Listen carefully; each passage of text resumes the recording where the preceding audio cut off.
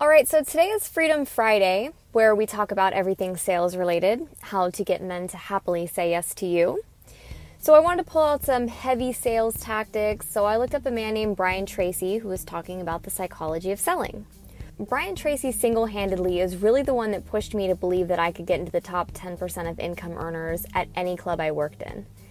I had never thought of that before. I had never even thought of that concept before. I need to get in the top 10% until I found Brian. And he gave me the right thinking to go about making it happen. I cherish this man for how he's been able to shift my attitude in life. So we're going to go over some information from one of his lectures. This isn't the whole thing yet, but I plan to go over the rest of it to complete the lessons from this particular talk. When I really look at sales, when I really look at it, I know for a fact that what we're about to go over is true. To make a lot of money as a dancer or in life in general, it's not the lines that you give these guys. There's no magic word like say this and you'll get a yes, or to get noticed, dance like this, or spin on the pole like this, or try a certain color or outfit.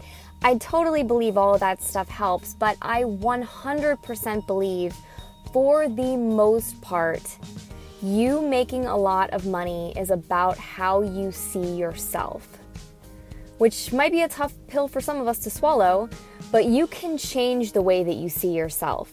So if you don't see yourself in a positive light right now, you can eventually, so don't worry about it. Don't worry about it because that'll just make it worse. Be like, okay, I can improve the way I see myself. I can get better. This is really the guy that absolutely helped me realize that there was no ceiling on my income.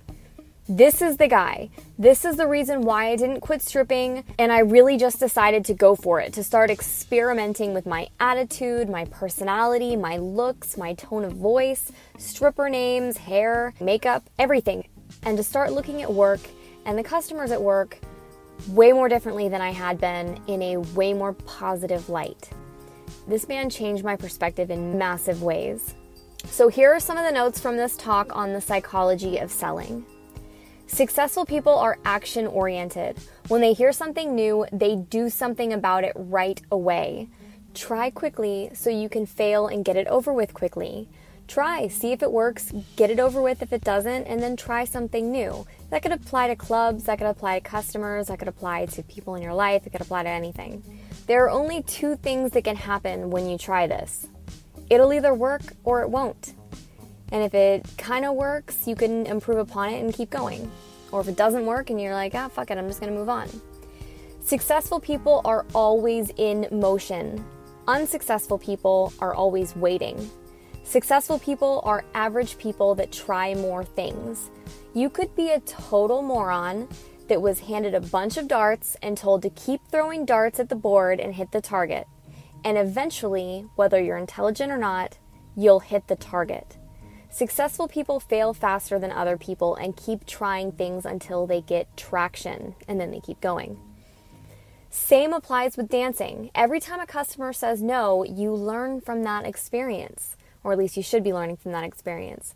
Pay attention to the things that don't work and the things that do work, and ask more people. Success is not an accident, and failure is not an accident. If you want to be financially independent, and I know you do, it's not luck when you get it, and it's not an accident. What's the one thing in your life that you have that you can control right now? It's your mind. You might not actually have control of your mind yet. You might be letting that negative little voice run the show. But it is something that we can learn to really control. We become what we think about most of the time. What do most successful people focus on most of the time? They focus on what they want. They focus on how. And they focus on the target. And the target, while going to work, that I would say you should be focusing on is walking out of the club at the end of the night happy and thankful that you went in, and visualizing yourself with a hand full of hundreds and 20s, or in your purse, because you shouldn't be walking out of the club with that in your hand. Successful people are successful because they think about what they want. Unsuccessful people are unsuccessful because they think about what they don't want. They think and talk about their bad luck, bad experiences, bad jobs, and continue to whine at any opportunity that someone gives them to spew their shit all over them. And this is true. When you bitch about your life to someone else without asking them if they can help you see a solution, and you just want to impose your toxic bullshit on others, you're recreating the reality that you don't want, and you're most likely pulling them down with you. Successful people are thinking about what they want and how to get it most of the time. They're not bitching about their problems. When I realized a few weeks into my dancing career that there were girls that were always making money and there were ones that always weren't making money, I decided to observe both groups. I wanted to know what the hell was going on. How was that even possible? That it was consistent. Some girls were always making money and some girls weren't ever making money. Because some of the girls that were always making money, absolutely no offense to them at all, but they weren't the prettiest in the club. And I would have thought as a brand new dancer, it was the prettiest girls that made the most money. And that is just simply not true.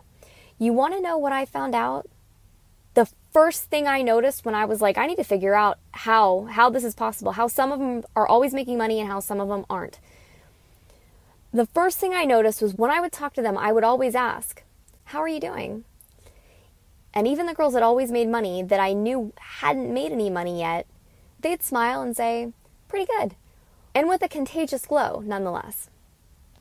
And the ones that never made money would say the same shit about how much it sucked, how much this sucks, or that guy sucks, or the day sucks, or the weather sucks, or whatever. It was repelling. It was very unattractive. And I'm talking about the tall, skinny 18-year-olds that you would think that men would trip over. And it just wasn't true. It starts in your mind.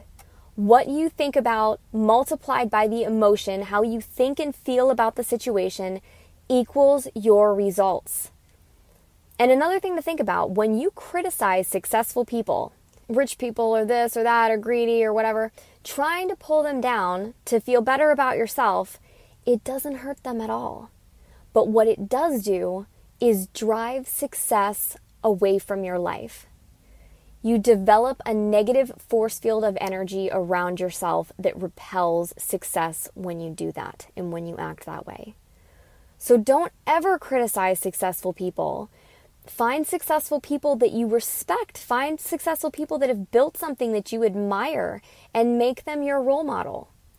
There was a study done with over 350,000 salespeople, and they tracked them over a series of years. The experiment was, randomly, the people in the study would get a phone call, and the people doing the study would ask them what they were thinking about right now. And whatever it was, the person would answer. They tracked that over years and then compared their income. It turns out the highest paid salespeople had a particular pattern of thinking that was different from the lowest paid salesperson. And it was a consistent pattern. There was one quality that top salespeople have more than any other single quality. It's the highest quality of all, and it actually predicts success in life more than any other single thinking quality. Can you guess what it is? Can you guess what it is? If you've been listening to this show for any length of time, you might be able to guess it. It's optimism. It's positive thinking. Who would have thought? Successful people have a really high level of optimism, which makes me super happy to hear, because sometimes I feel like I'm just ridiculously optimistic. But then after going over this thing today, I was like, wow, okay, I am on the right track. They found that optimists have two great qualities that make them great at selling.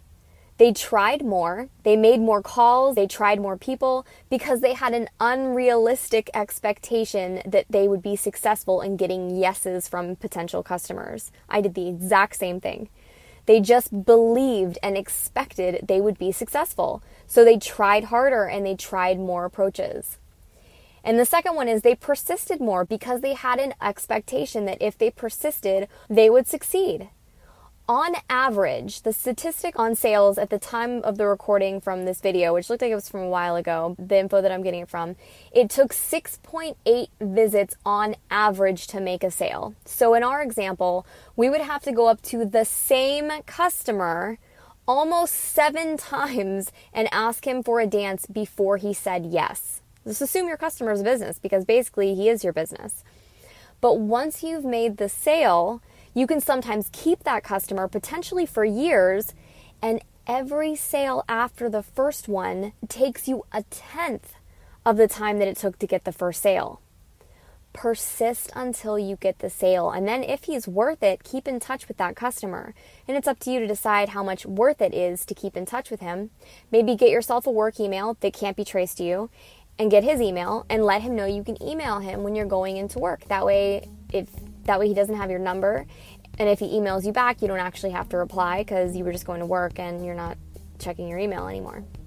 So optimists try more things, ask more people, are more persistent in asking for the sale, even though they know on average it's going to take them 6 no's before they get a yes.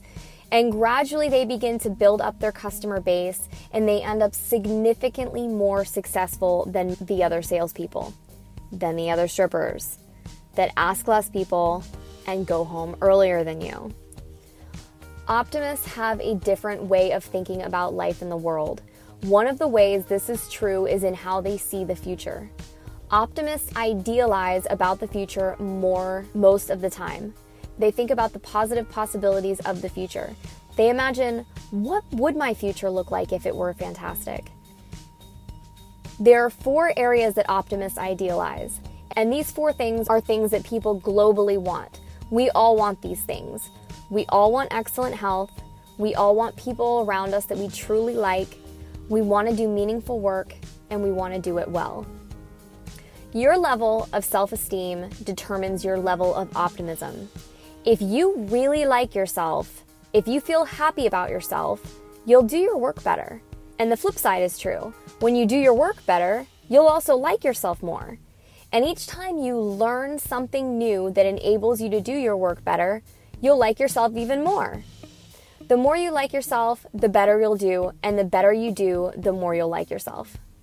So say it with me. I like myself. And say it like you mean it.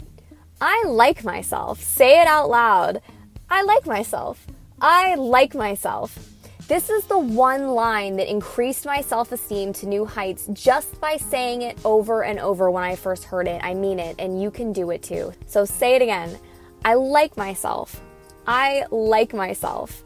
I like myself. I really, really like myself. I like who I am. I like myself. There was another 9-year study where they looked at the top people from all types of industries and they asked them what the greatest benefit of being in the top of their field was. And it was that it gave them very high self-esteem. It made them like themselves more. Plus they had a bunch of money to boot. The same is true of our industry. When you get in the top, you'll have more resources available to you than ever before, and ultimately this will bring about very high levels of self-esteem and personal satisfaction, which in turn will bring you more customers that will like you more because you like yourself more. And you, my dear, can get into the top 10%. You can do it. Make that a goal. Make that your goal. Get into the top 10%. Visualize it, say it, believe it, and repeat the process. I love you. We'll talk soon.